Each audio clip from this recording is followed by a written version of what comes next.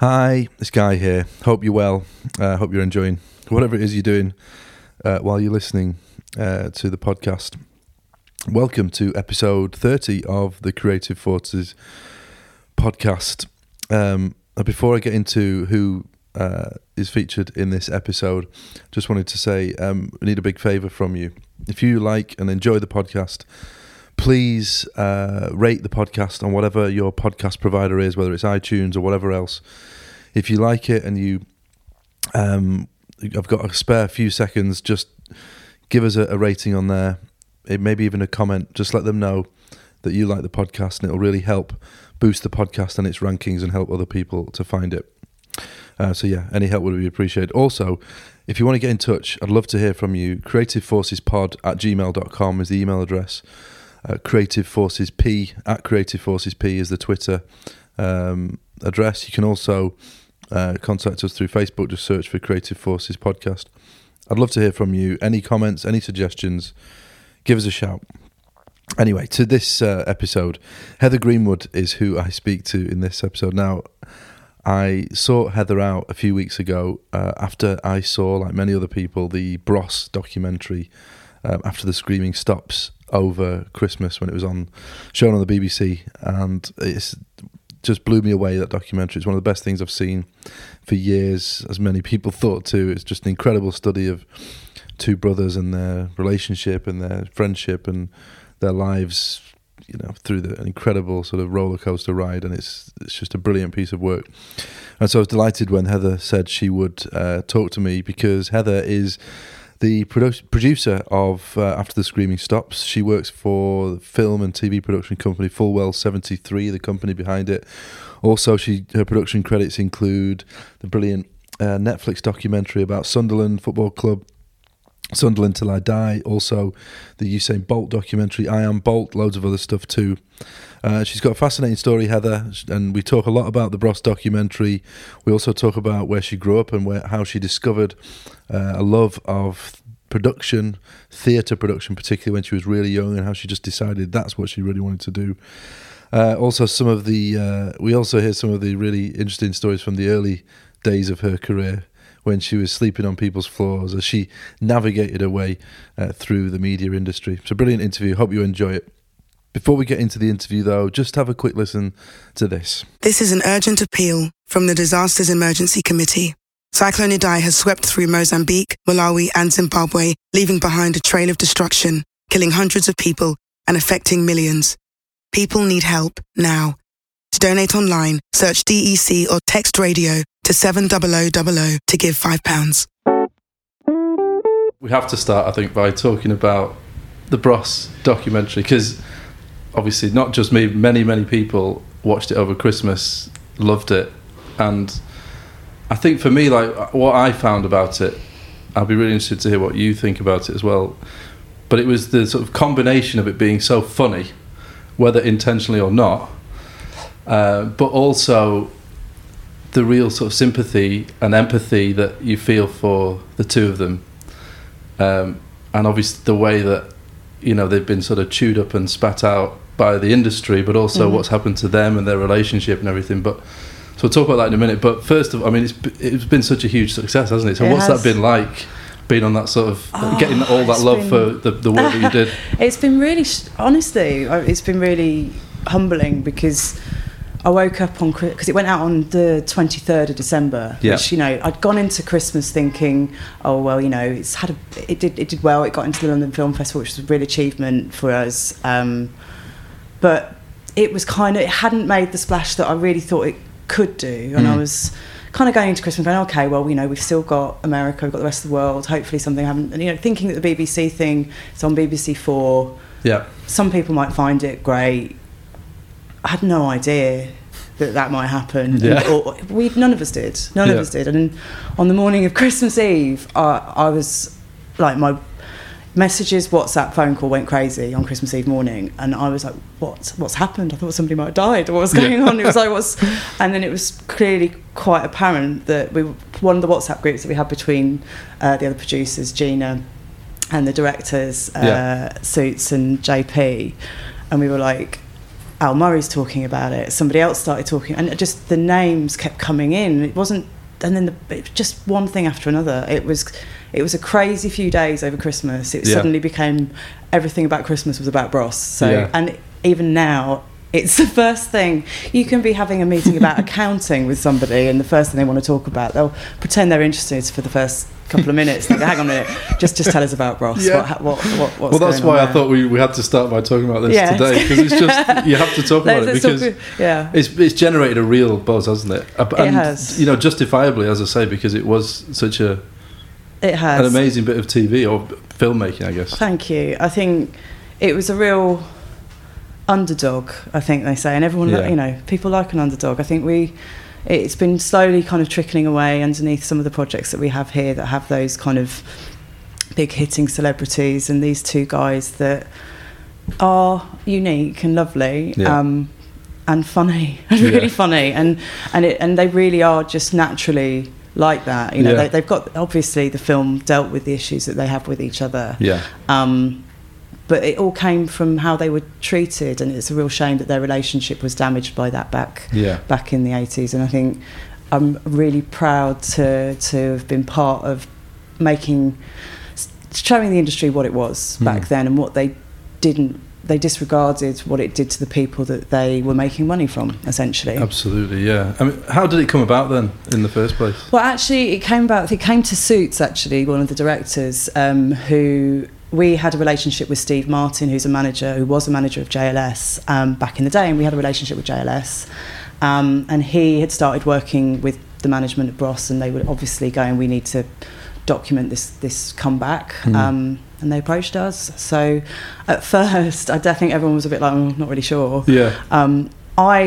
I mean, I am of an age, but I'm a little bit younger than the average Brossette. I was kind of a young kid, and I can remember them and how big they were. And I can also remember in the industry how notorious they were, wrongly so, we find out, but notorious for spending their money, and they went bankrupt and all of these. Did they? Actually they didn't. They just had no money by the time they paid everybody back. So it's a real... what was the... Sorry. I think it's... how it came about. So Steve brought it to Suits, and it was... then when the partners here, Leo went to meet with the boys in LA and Vegas, and that was when meeting them, it was obvious, we need to do this. So did you know at that point the kind of stuff it would... how... because obviously what stuck with a lot of people is those bits to camera when they're talking. You can't deny how charismatic they both are. You can't. It was obvious that as characters, they're amazing to spend time with. So as an audience, you're going to be intrigued to find out what's going on. And then the underlying real thing is their relationship and the heart of what the film could be. And what the end point may or may not be, because that was a real struggle through rehearsals to get them to the show.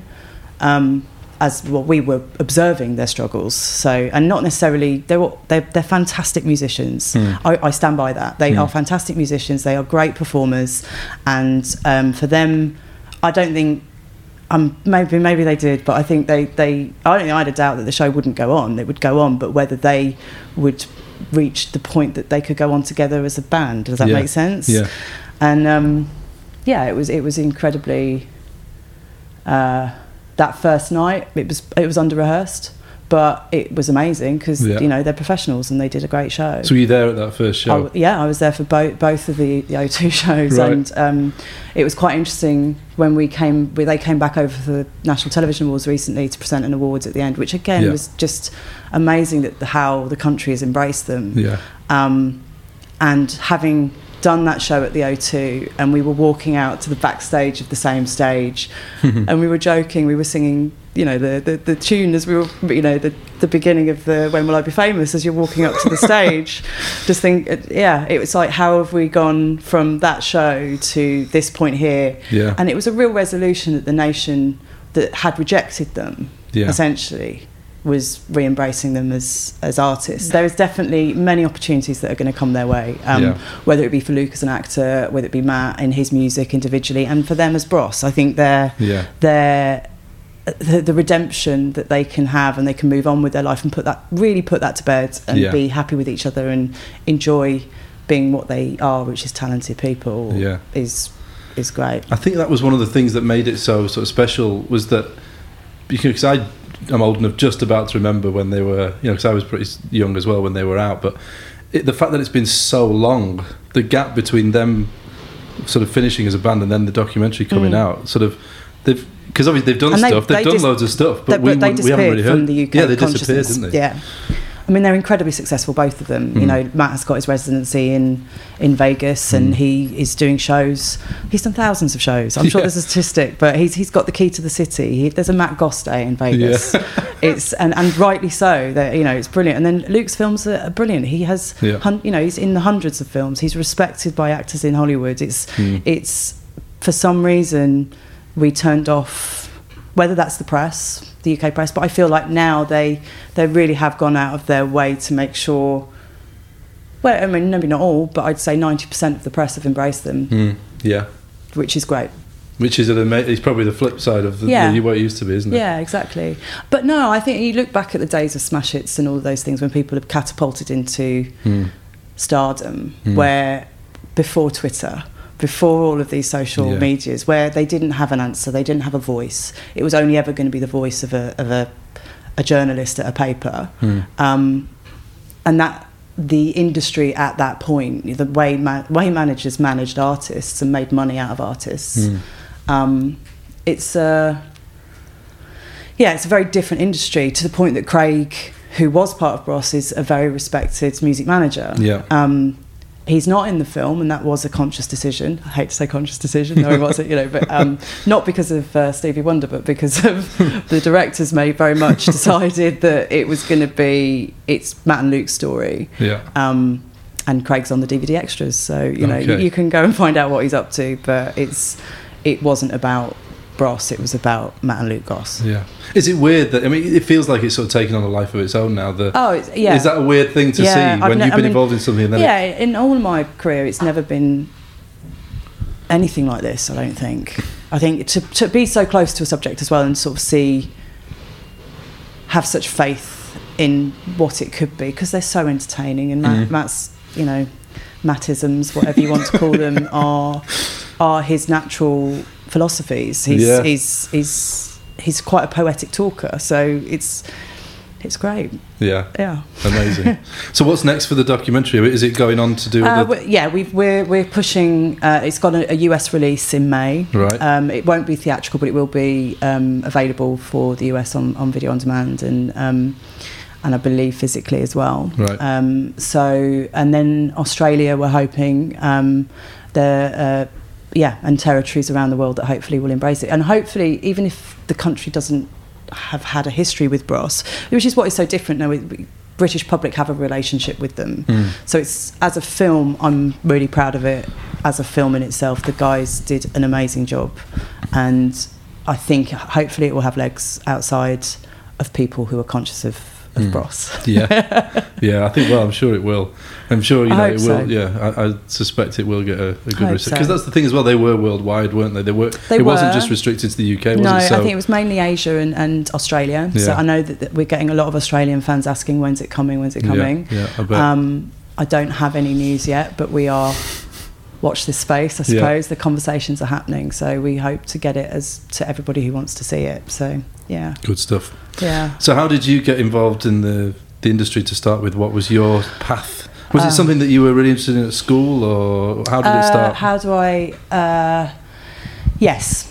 It was an accident, really, indirectly, by my parents moving house. Right. So I moved. I was born in Lincolnshire, in a very small village that you just wouldn't have had any access to things. What's it called?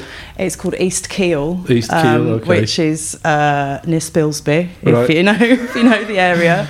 Was that the big city then, Spilsby? Spilsby was town. Big city was Boston, which is where I was born. Boston in Lincolnshire, and my mum and dad's. Moved to Birmingham when I was about 10. What did they do? My dad was in insurance, and my mum was a secretary and worked at the local printing house, like printed labels, and that was a village business in a caravan around the back of my mate's dad's house. Right. So, honestly, no connection to the industry whatsoever. Right.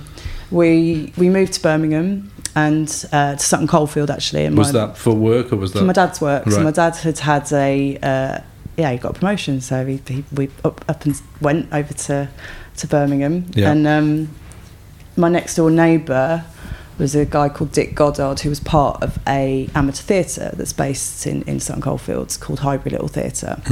And it's basically a working theatre for volunteers, so from costume to backstage to performance, directing, front of house, everything. And my mum and dad thought it'd be a good way to meet people moving into the area, and my mum would volunteer to do the suites in the interval and I would go along as a 10-year-old, watching what was going on, and I think I can remember seeing the stage manager for the first time calling the show backstage, who looked like they were in charge. Yeah, you like the look of that. I like the look of that bossy person in the corner. And the more I got to know the theatre, I became part of the youth theatre there, and never performed. Never. I think I was once made to sweep a stage as part of a play called I think it was a Christmas play. You've Got It Wrong Again, Gabriel. Right. Like really well known. Yeah. And there was a role of the stage manager that I had to go out and sweep the stage. I hated it, so it wasn't for me.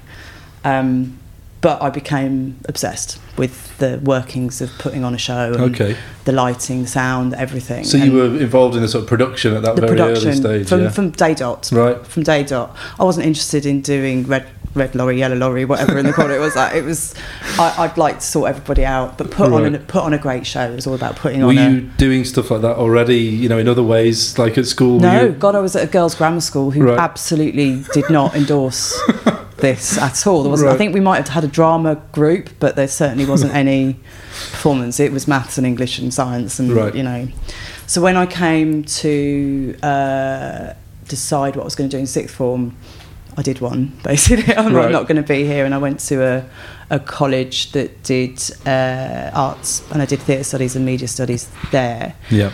And actually through an amazing tutor there called Guy Williams, he suggested I'd be part of the National Youth Theatre. Right. And I didn't even know they did backstage. Right. Well, I didn't even know it existed, to be honest. So I... applied. There was a wonderful lady at the theatre called Molly, who's no longer with us, who gave me this reference and everything, and I went and had my interview, and went in Birmingham first, then came down to the big city in London for my another interview, and I got in. So I did 3 months at the National Youth Theatre during the summer. So how old are you then? 17. Right. Everyone was very good looking. It was very distracting, and there were some very talented actors, shall we say. But it was another insight into much bigger scale theatre, and they really gave, even like down to making like props safe and the health and safety. I mean, that's the boring side, obviously, but the health and safety and the managing of the stage, and but that's important as well, isn't it? Yeah, the logistics, all the and logistics, the and legalities, managing a budget for the first time on the props, and just. Yeah, they were teaching us the ways of a working professional theatre. Yeah. And it was the best summer I'd spent in my life. It was, every day was a sunshine day. In my memory, everything was brilliant. We'd stay at the halls in North London in Tufnell Park and walk across to the kind of headquarters. I think they're still there in Holloway Road, and rehearsals would be there. But it was like Highbury as a mini had got bigger, and everybody was working together to put on amazing shows. And we did Othello and Pippin, which was a musical at the Bloomsbury Theatre. Yeah. And there are still guys. I mean, there are guys that were there with me that have done incredibly well. Which is really strange for me. Who's behind the scenes is like, I can see people doing well, but you can't really go, hi, well done, if you've kind of kept in touch but not kept in touch. But it's an odd thing when you see actors do well or they become presenters, whatever.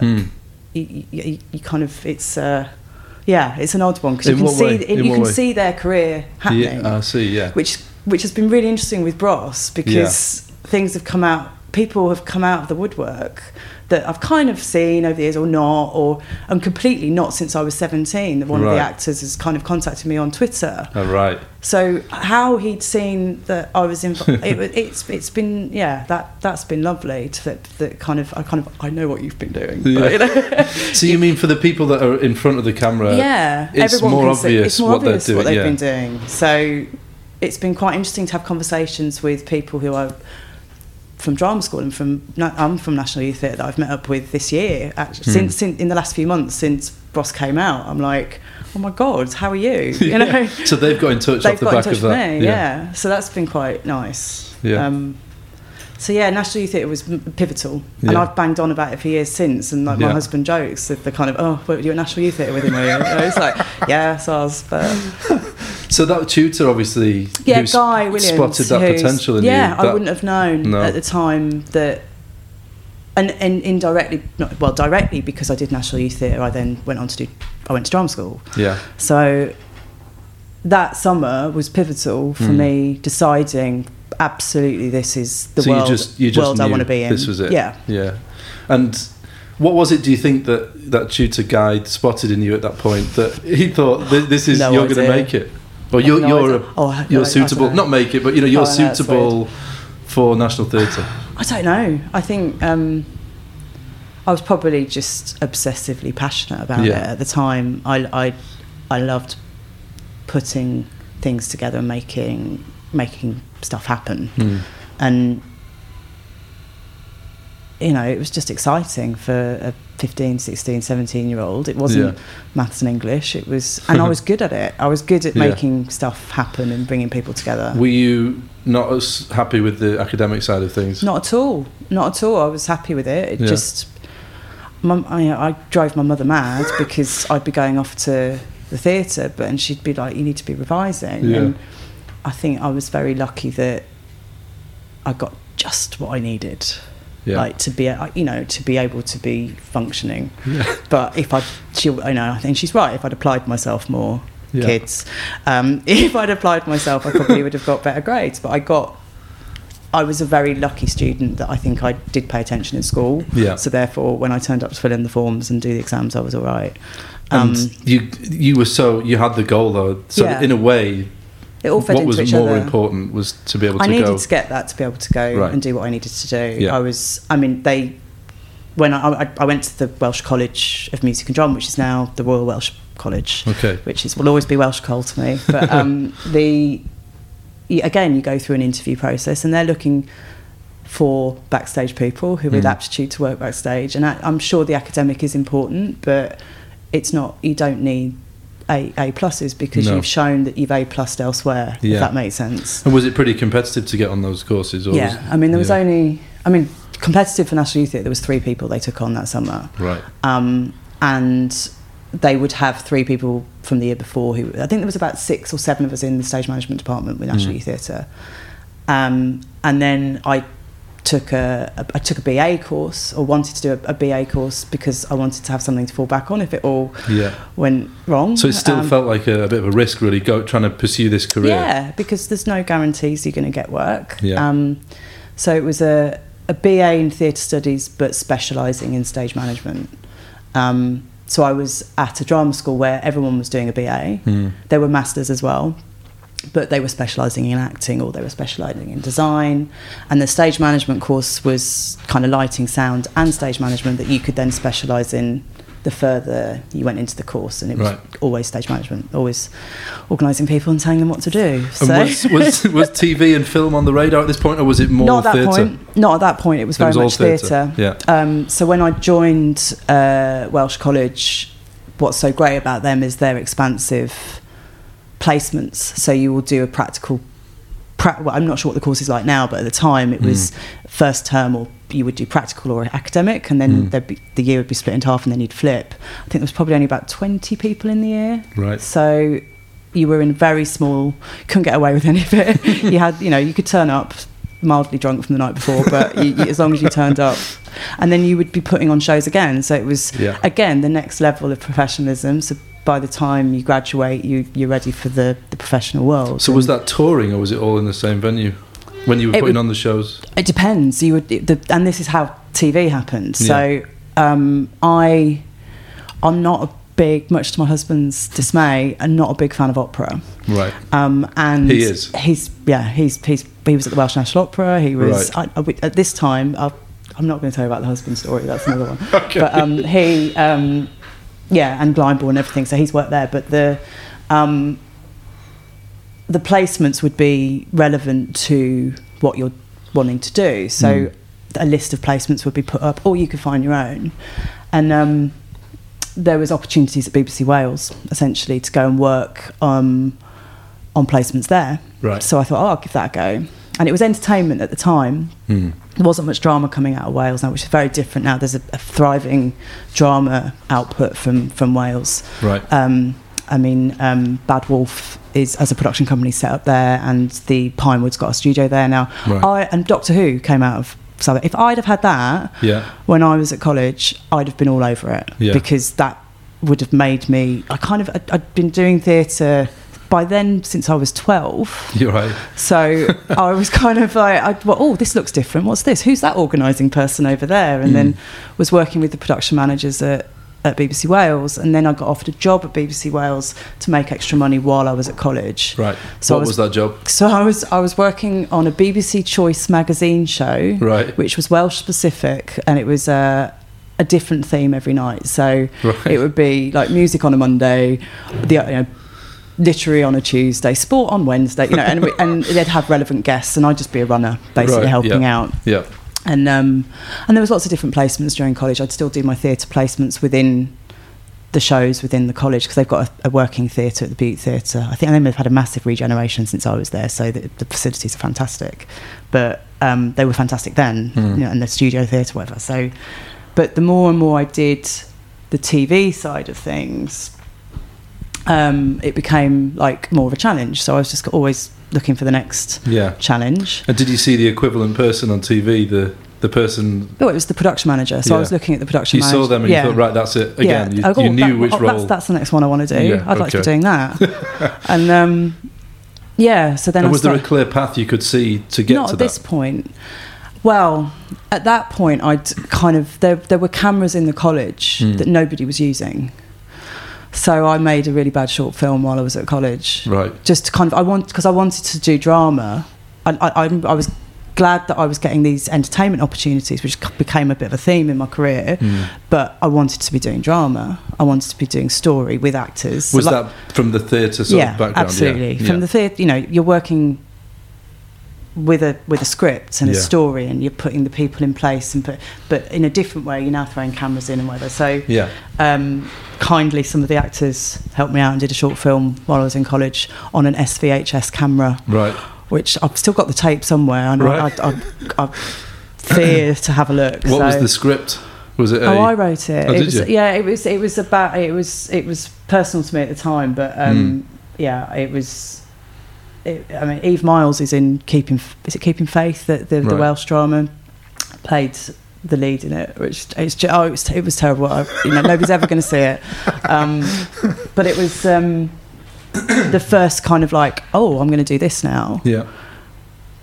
And I think you kind of, opportunities come your way in work, you've got to pay your bills. Yeah. So when I graduated, my first job was at BBC Wales working on Comic Relief, Children in Need for BBC Wales.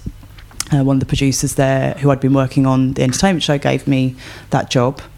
And then I was doing some work on the rugby, opening and closing. So this is 1999.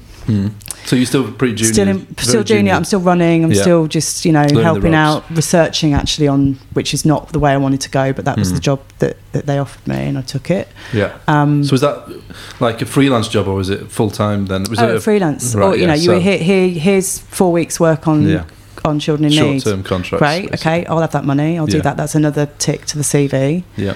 And then in the meantime, while I was working on the rugby, a close friend from my year had got some running work in London, and they were looking for some runners at Princess Productions. So I came down for an interview, got the job as an office runner in London, literally threw everything into my mate's Metro and left the rest of my belongings outside the front of the Cardiff house. somebody's got some terrible music tapes in the bag somewhere. Like, were they all like mixtapes, or were they? I've got terrible taste in music. Like, no pop music. I'm a product of 1988. You know, like the first album I bought was Kylie, although she is amazing. I Stock Aitken and Walkman have a lot to answer for. But Rick Astley's back, so it's okay, and so are Bros, so it's fine. No, I had terrible taste. The dream is come back. It's all come back. I mean, I'm known as a terrible taste for boy band music. But I love it. It's fine. There's nothing wrong with that. No, there is not. You can't all be cool. No. And I don't profess to be. But you left the Rick Astley tapes behind. And the Sean Maguire one, remember that one? It was signed as well. What? I know, he'd been into the rap. Someone got lucky that day. Someone's got lucky with the Sean, especially he's a movie star now. Yeah, so somebody's got a Sean Maguire tape out the front of Norman Street in Cardiff. Millions. And some cuddly toys as well. But anyway, yeah. So I threw it all into my mate Becky's car. So what sort of things were they producing then? Princess, Princess were, and they've only recently stopped being Princess. They were at the kind of height of late lunch, light lunch, where Mel and Sue, and they have gone on to do things like Rise at breakfast, and there's a lot like daytime TV type entertainment television. So I found my first London Inn. I mean, during all this time, I was writing letters to everybody at the time that you would not email. It was I found one recently where somebody had responded to me, basically leave me alone, because I was harassing people to get work, because I want to work for you, I want to work in this, I want to do that. Hello, I'm Heather. I even started putting CV.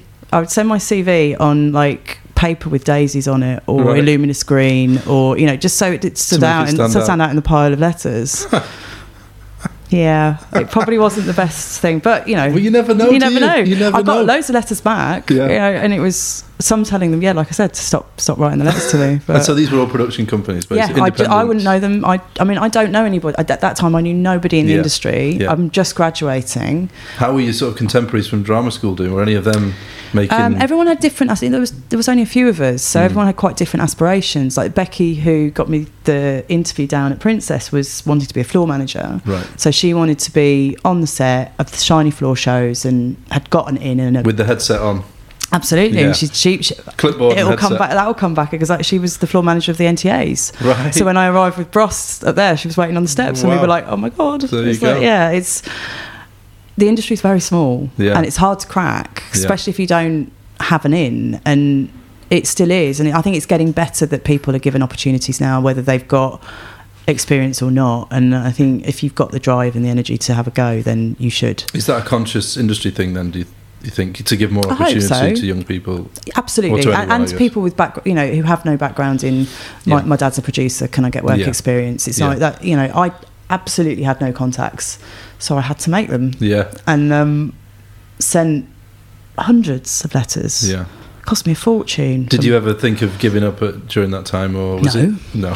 Because you knew that's what you wanted to do. You've got to pay bills, and I had a goal, which was just, I wanted to be doing this for the rest of my days. Well, I hadn't considered that there might be I might have to work in a shop or do something else. I don't know. I had never considered, to be fair, I might have liked to have been a vet when I was about 12. Right.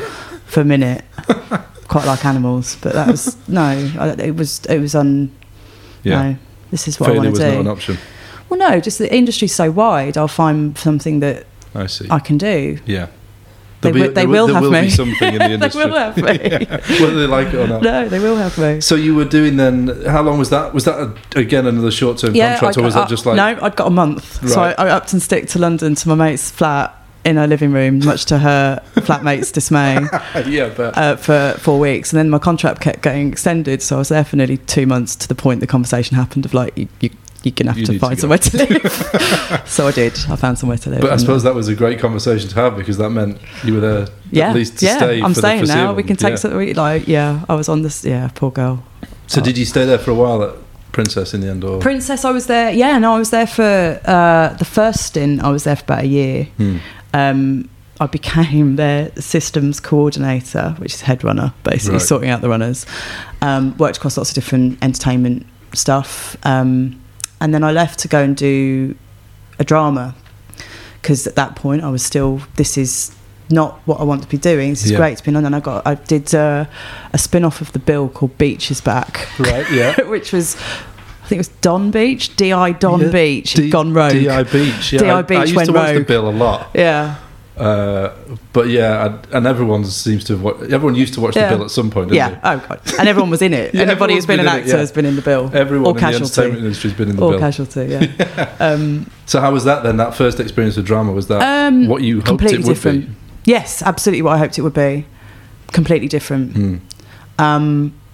It's such a. I mean, I'd been mildly looked down on because of my CV. It was early days. And at the time, we would be in the early noughties that you just didn't cross over from entertainment to film. You didn't cross over to drama. But I was at a junior point at that point. So was that a real thing then, or that was a real perception? Yeah. I think it still is a little bit. Right. I think the industry's changing because of how companies are outputting stuff and the platforms that opportunities there are. Yeah. I mean, Full Well definitely deal with things differently.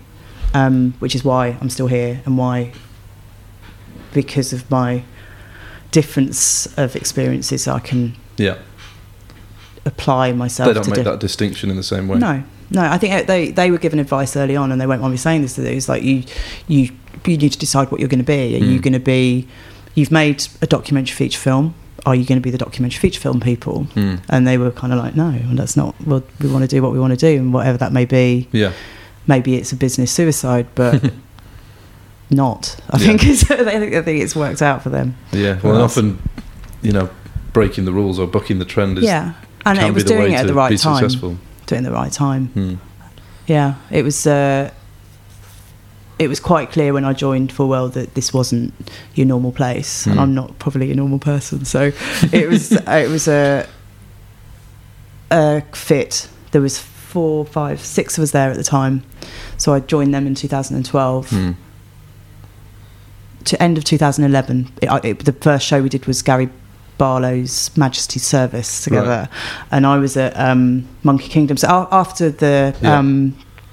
after joining Princess, I basically did that drama, but the work kept coming in for entertainment. Right. And I found myself kind of resided to the fact, I mean, I did the Big Brothers, the Fame Academies, worked my way up to production manager within entertainment and documentary and factual ent.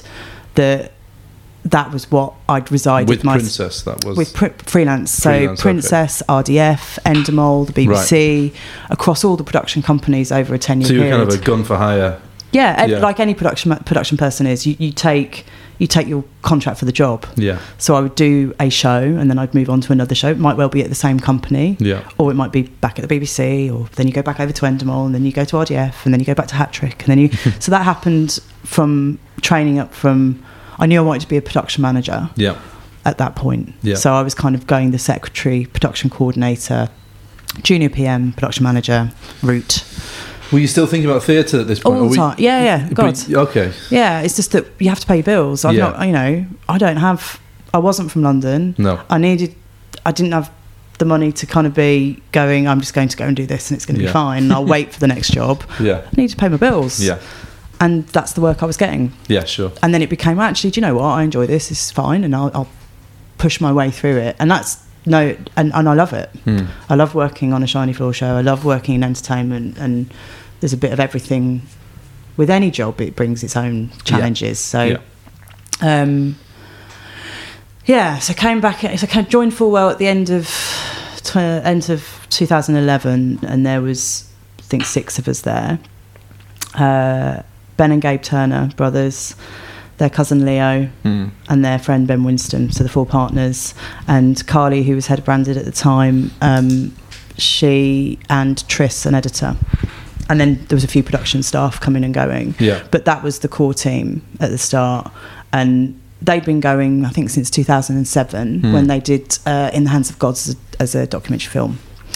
And I came in to do. I had a call from Ben Winston, recommended by Mark Jones. I was at Monkey Kingdom at the time doing Made in Chelsea. Right. And he said, "Do you want to come and work with Gary Barlow?" As I said, boy band, tick, done. Yes, I'll do that. We'll take that one. We'll take that one. I'll be with you in a minute. We'll take that one of your big... Were they one of the big boy bands that you liked? They're of my era, shall we say. Yeah. Okay, so that was era. An exciting prospect. Yeah, of course. And it was for the Queen, of course. Right, So we did Gary Barlow's On Her Majesty's Service, which we did not only took him around the world meeting people from the Commonwealth, but also writing a song as he went, and that became Sing, which was released for the Jubilee. Yeah. And we made the documentary following that, which was an amazing experience. And then I went home at the end of that contract because nobody had the conversation whether I had another job or not. Yeah. The boys were fantastically unorganised but amazingly talented at the time, and I don't think they'll mind me saying that either. But so much talent between them. And I got a phone. I can't remember if it was Leo or Ben that rang me, go, "Where are you?" I was like, I've finished. The contract's over. Oh, no, come back. We've got this. And then I've not been out of the building since, and that was 8 years ago. To see what's happened to this company is amazing, and they're such a great bunch to work with. So how many people is it now? Any one time, like employees, we're about 45 full-time staff. Yeah. I think we might be 40, and growing weekly at the moment because we're taking people on all the time, and hundreds across 3 offices. So we've got London. And I say 3 offices globally. We've got 3 offices on this street alone because we're trying to fill ourselves, trying to move up and trying to find somewhere to be all together. But we're and then another office in LA, and we've got the Sunderland offices as well, which have been doing Sunderland till I die. Yeah, sure. I haven't seen that yet, but it's on my list. You should. I know. You should watch this. I'm a lover of football, and I've heard it's amazing, so I do need to watch that. You should watch it. It's not great for the partners though, because I think 3 out the 5 now, because obviously James joined us a couple of years ago, are Sunderland fans, and it's the reason why we did this. And let's just say it wasn't the greatest season for them personally, but for the documentary it was amazing. Yeah. But did you do the class of '92 one as well? Yeah. I saw that. That was after we from did Manchester as a United fan. I did enjoy that one a lot. Thank you. How was that experience working on that? That was amazing. And again, it was when we were a small team that everybody got involved, and it was great. We had a great opportunity. I can remember running around Old Trafford trying to hide Beckham as we're doing interviews around a tour that's going around, so they don't know that he's there. And sort of in the dressing room, in this room, that woman, whatever. And then the match that day when we brought all of the old academy players back to play a kickabout. Yeah. One of the players pulled his Achilles within about 20 minutes, which is I won't mention, but it's it was it was just a great day. I mean, Leo and James came up to watch that match while Beckham's in the corner trying to get that ball through that tyre for 40 minutes, and we're like, we do need to move on. We do need to. He's like, no, going to get it in, and he did. But yeah, it was a great experience, and they were such a great bunch of players to spend time with, and it's a long-standing relationship with Beckham. I think the guys are good mates, and we keep working with them when we can and when it's appropriate. But it was a good one. So that's been a real, joining Fulwell has been that was life-changing for me. I found home basically. More because Leo gave me the opportunity to do drama as well as be able to continue to do what I do. Yeah. So they were just finishing off Piggy when I was doing the Barlow doc. And then we had a great year on the documentary feature side of things. So we did Class of '92, and we did the JLS Christmas show that later that year as well. And Robbie at the Palladium maybe, but there was a lot of continual relationships with the entertainment stuff. But I was like, I can't not say this is what I want. So I had a conversation with Leo, who we were in. Gabe was writing The Governors at the time, and he was like, yeah, do you want to line produce it? And I'm like, I've not done that before, but sure. Okay. And he trusted. But I think the training over all those years, it's applicable to whatever show you're putting on, whether it be a theatre show, whether it be an event, whether it be a feature film. It's just the structure's different, and you just... that was a feature film, yeah. Right? Yeah. So how was that, working on the first feature film? Learning curve. Yeah. just really. I mean, we were on Thamesmead Estate for 4 weeks, filming in a lot of bad weather, and one of the other producers working on it, I ended up staying at his house because I lived in West London and it was out down the southeast London area. So I fully embraced that for the weeks that it was, and you live and breathe it. And I think anybody who works in the film industry, especially that low budget, you're making exceptions to get it all on screen rather than people behind the camera. Yeah, it was a real labour of love, shall we say, but the results were great. And for a gangster East London movie, I think we're all really proud of that one. And how was that? Quite well. Did that feel like a real achievement then? Yeah, God, that was what you were aiming for. I keep having moments before where I go, I can retire now. That's it. That's it. That's what I wanted to do. But they keep throwing stuff at us that's, oh God, that's a new challenge. Yeah. So and we're now. So when the next film happened, Leo was expecting and couldn't full-time produce, so asked me to produce Level Up, and I did. Real small little film, but I'm really proud of it. I think it's visually fantastic with a director called Adam Randall, who went to do iBoy for Netflix. I don't know if you've seen that, but he's a great visual director, and the DOP on that, Eben Bolt, is really talented, and it was a really beautiful film, and I'm really proud of it. Nobody's seen it. What film's that? Level Up. So nobody's seen it, but I'm really proud of it. And again, it hones your skills as a producer. So I'm like, now I can be a producer now. This is good. This is just always pushing my. I think the moment you think you've done everything, God, that is retiring, isn't it? But I don't think you're ever going to think you've done everything. Do you still feel that you're learning every time you do a project? Every day. It's never the same. Yeah. It's never the same. You can apply what you learned from the last one and it'll bring a whole another challenge to you, because it's different people, it's a different setup. It's you think this will work, it worked last time, and maybe not this time, maybe we'll do it. It's always a challenge. And I guess that with all these projects, you think about Bros and the Class of '92, both documentaries, but very different people. Very different directors, different different people you're working with as a team, different content, different and it's like the difference between. I still think a documentary is also, you approach it as a story. It's not. It isn't.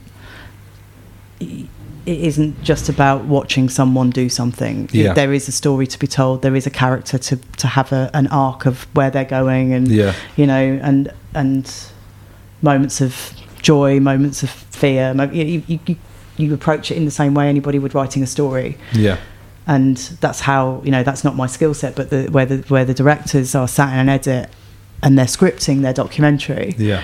Absolutely, these are points of story that what story are you trying to tell? You could tell a million stories from the rushes that you got. Yeah, we could have told a very different story with Bros. Well, I was going to say, you must have so much footage. A 1980s journalist, do you know what I mean? But it's these are real people, so you're definitely dealing with their story and how you want to tell that story and how they want to tell that story. Yeah, I mean, I guess there's a million different ways you could have told that story, isn't there? With I think you approached it in a very sympathetic way. They did. You wasn't just it's the team. I don't think this is very definitely for. Yes, there's always a director's vision, but the director works with everybody, and I think it is always the director's vision, and you work with them.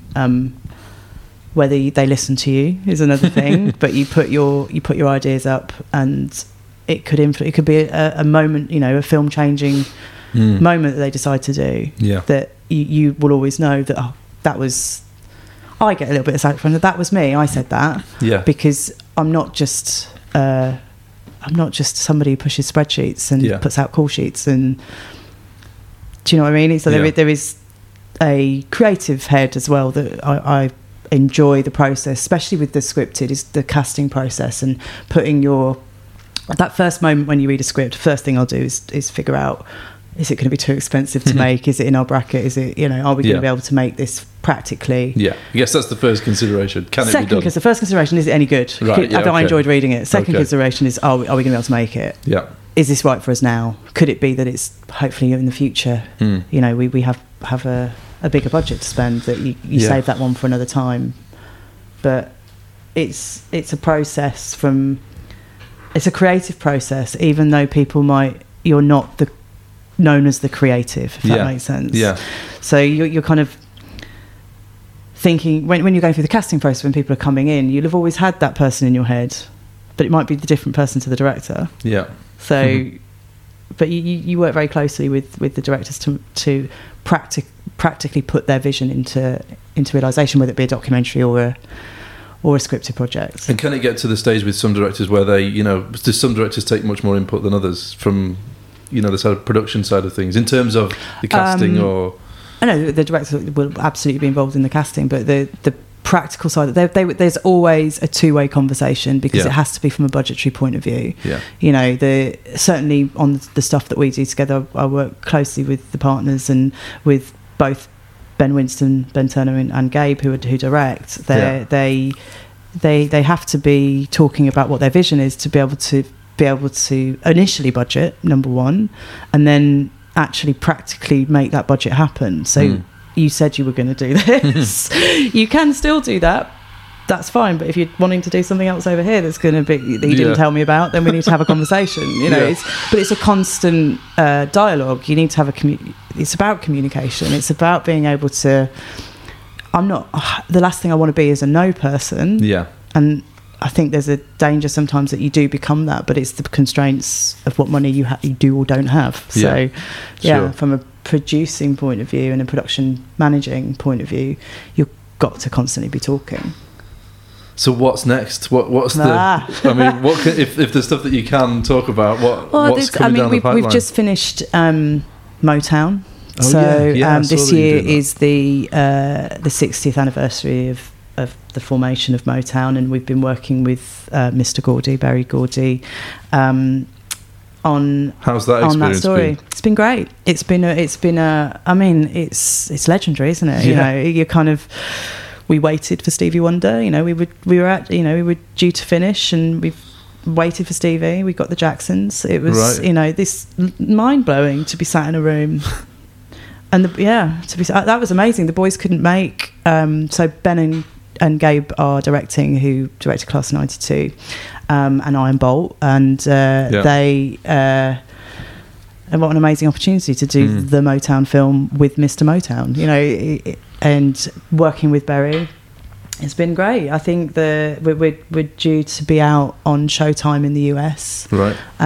Which is the first transmission. I'm sure it'll be global after that, but so does the documentary sort of retrace the history of it's Motown? It's looking at the kind of Hitsville. It's called Hitsville, the making of Motown, and it's the Hitsville period, so before they went to LA, so that formation, because that's basically that house, isn't it? It's a house in the street in Detroit where Smokey and Berry, because they were in the cellar, weren't the basement, and then they slowly took over the street, a bit like Fulwell actually. We've ended up taking over the street, but it's been a fascinating, actually there's a co-producer on that, Pip, who has been working with the boys closely. My job now is I'm less and less on one project at the same time, and I'm over multiple projects as kind of overseeing a lot. So we've got other things in development. I'm going out to the States next week for a shoot, so hopefully that will go further. Lots of scripted in development. We've had we had an investment earlier last year, and that has enabled us to grow.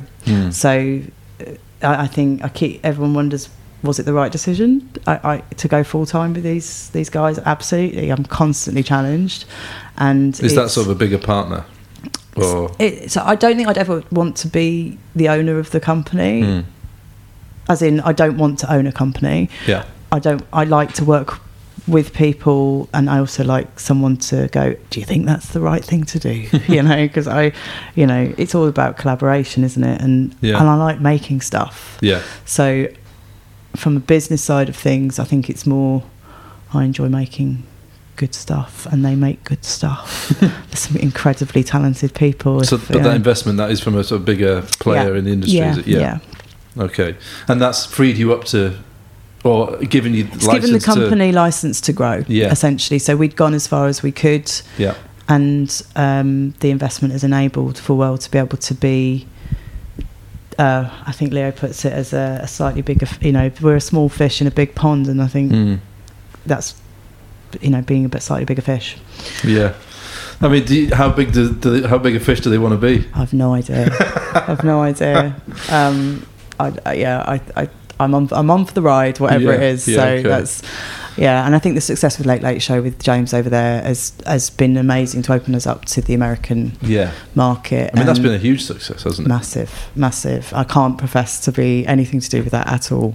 No. But I guess for the company, it's like, for that to be part of the portfolio is a massive boost. Absolutely. In conversations and meetings. Oh my gosh. Yeah, I mean, Ben Winston and James, who have been friends for years, they met on the set of Teachers. Oh yeah. So Ben was that was great. I think Ben was a runner. I'm sure he'd correct me if I'm wrong, but and James was one of the extras.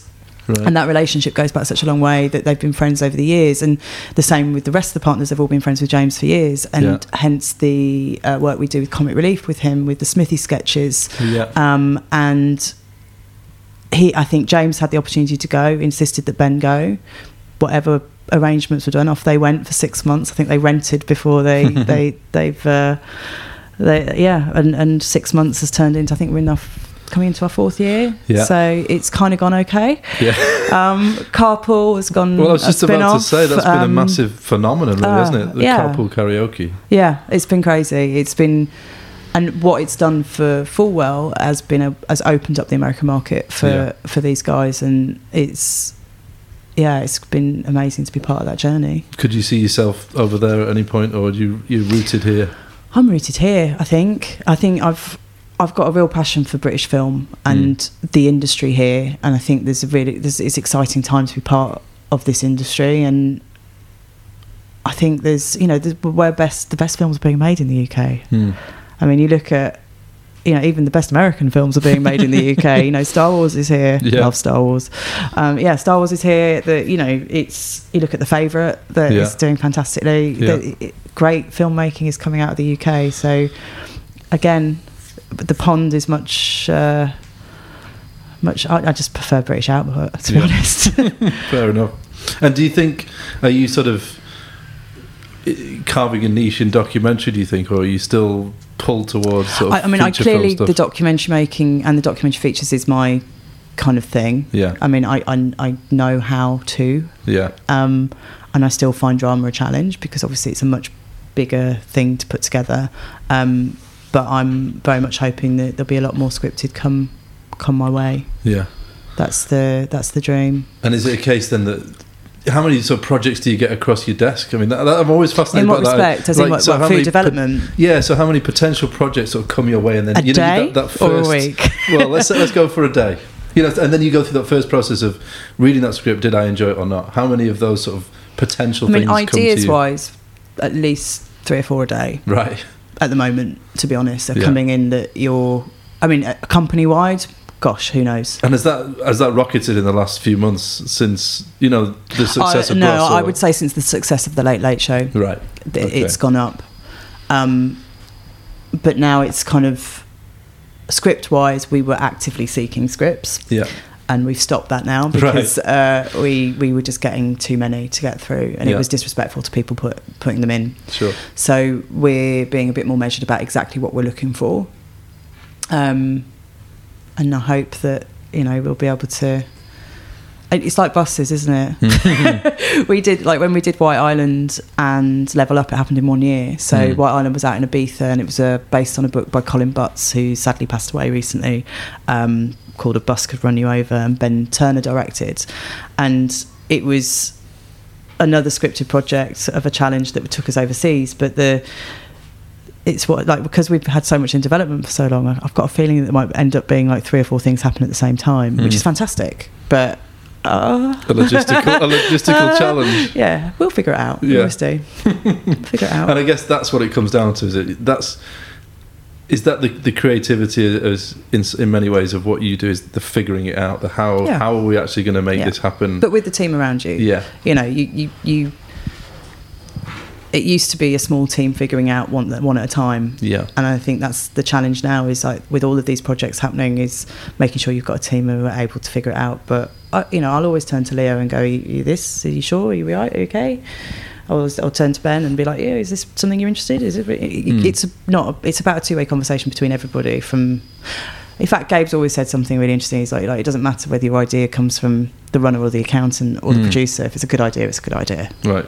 And we don't, and it goes back to what they said about we don't just want to be documentary makers. If it's a good idea and someone's passionate about it and they can see commercial value in it as well, obviously, it's something that we'll pursue. Or it's going to be a relationship that may see commercial value in the future. Yeah. You know, and it isn't necessarily... We still do our charity work as well. So that everything, we've always... What's the charity work? We do like short films for charities and for conferencing for those charities. So right. That's always been part of the business and won't ever stop. Is that for a sort of reduced rate or? Yeah, absolutely. Yeah. It'll be done for the charity. You know, you'll make sure that they're. I'd like to just finish by asking you 3 questions that I ask everybody. Okay. They're not scary. Okay. So the first one is: do you have like a routine? Like a daily routine that gets you in the right frame of mind, let's say for getting into work or, I drive in the morning. Yeah. I'm just getting used to Zoe Ball. I was so used to Chris Evans. Was that a big wrench for you, the change from Chris Evans to Zoe? I don't like change. No, is she winning you over? She is. She's fabulous. I'll listen to the radio, but I'll be on phone calls from the moment I get in the car. Really? Yeah. On speakerphone?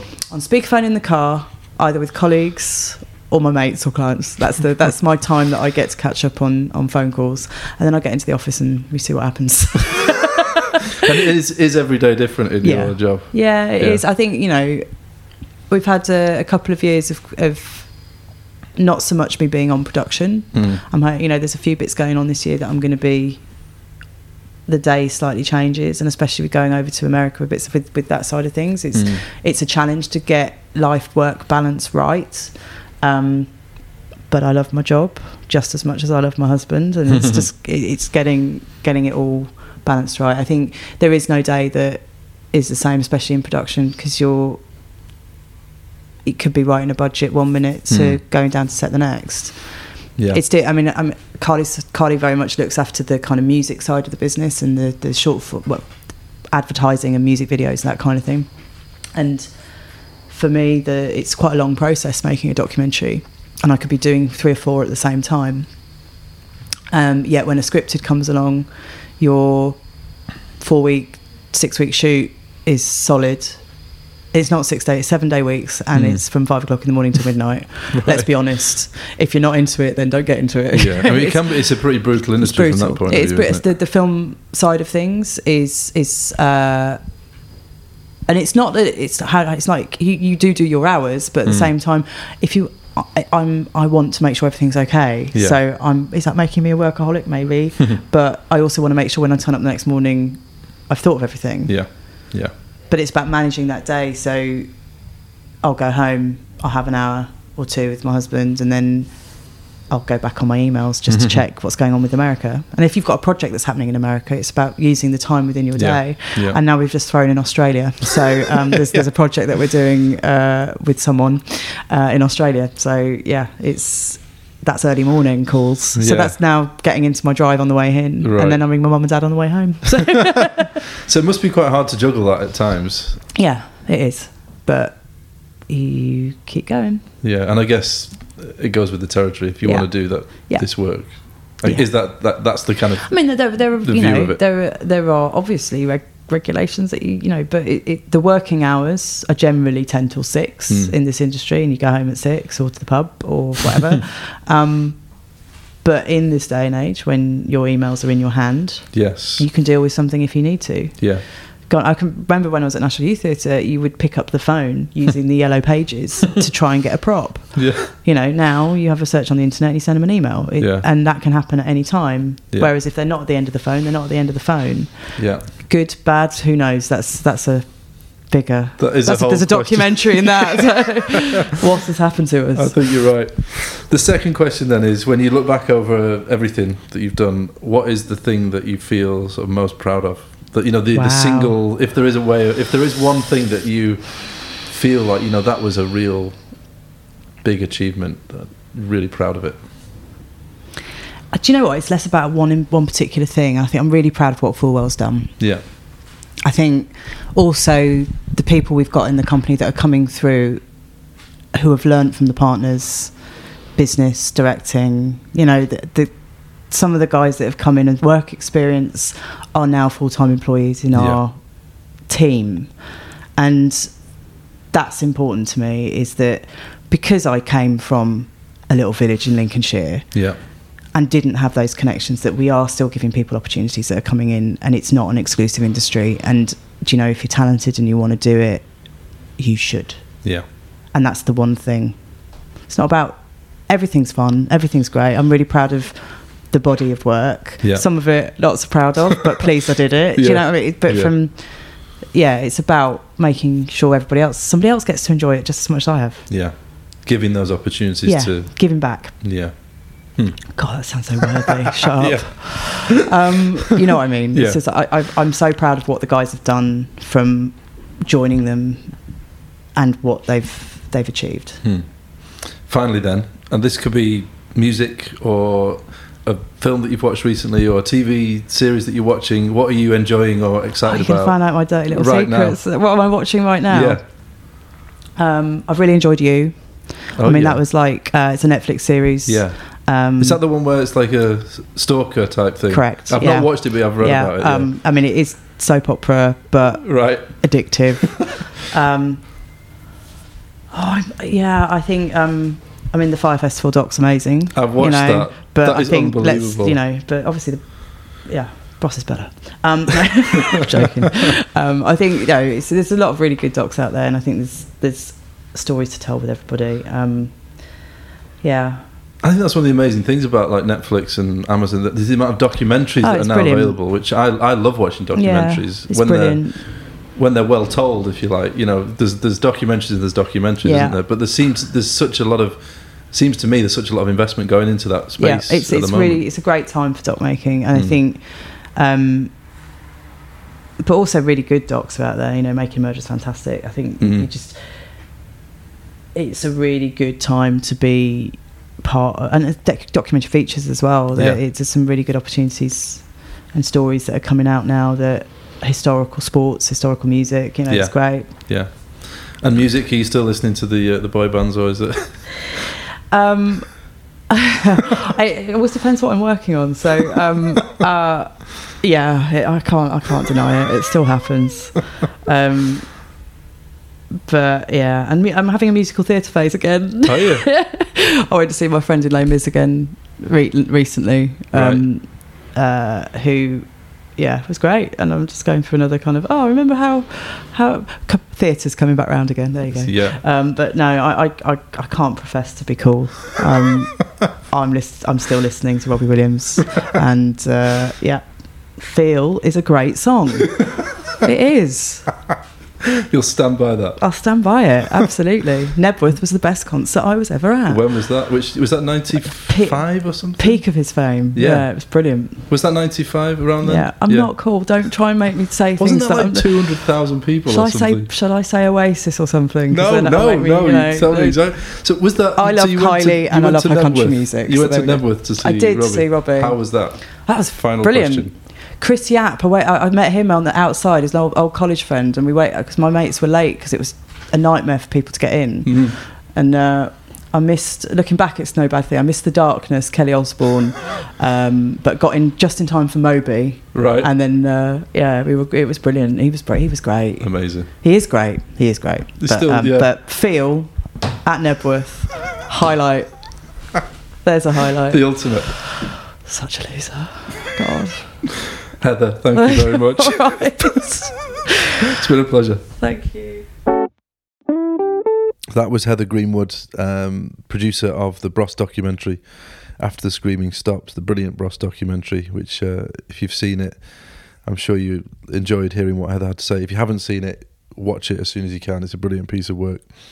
Thanks for listening as always. Also, as I mentioned at the start of the podcast, get in touch if you've got anything you want to tell us. Tell me, creativeforcespod@gmail.com. Also at Creative Forces P on Twitter, Facebook, we're also on there. And give us a rating on your podcast app, be really appreciated.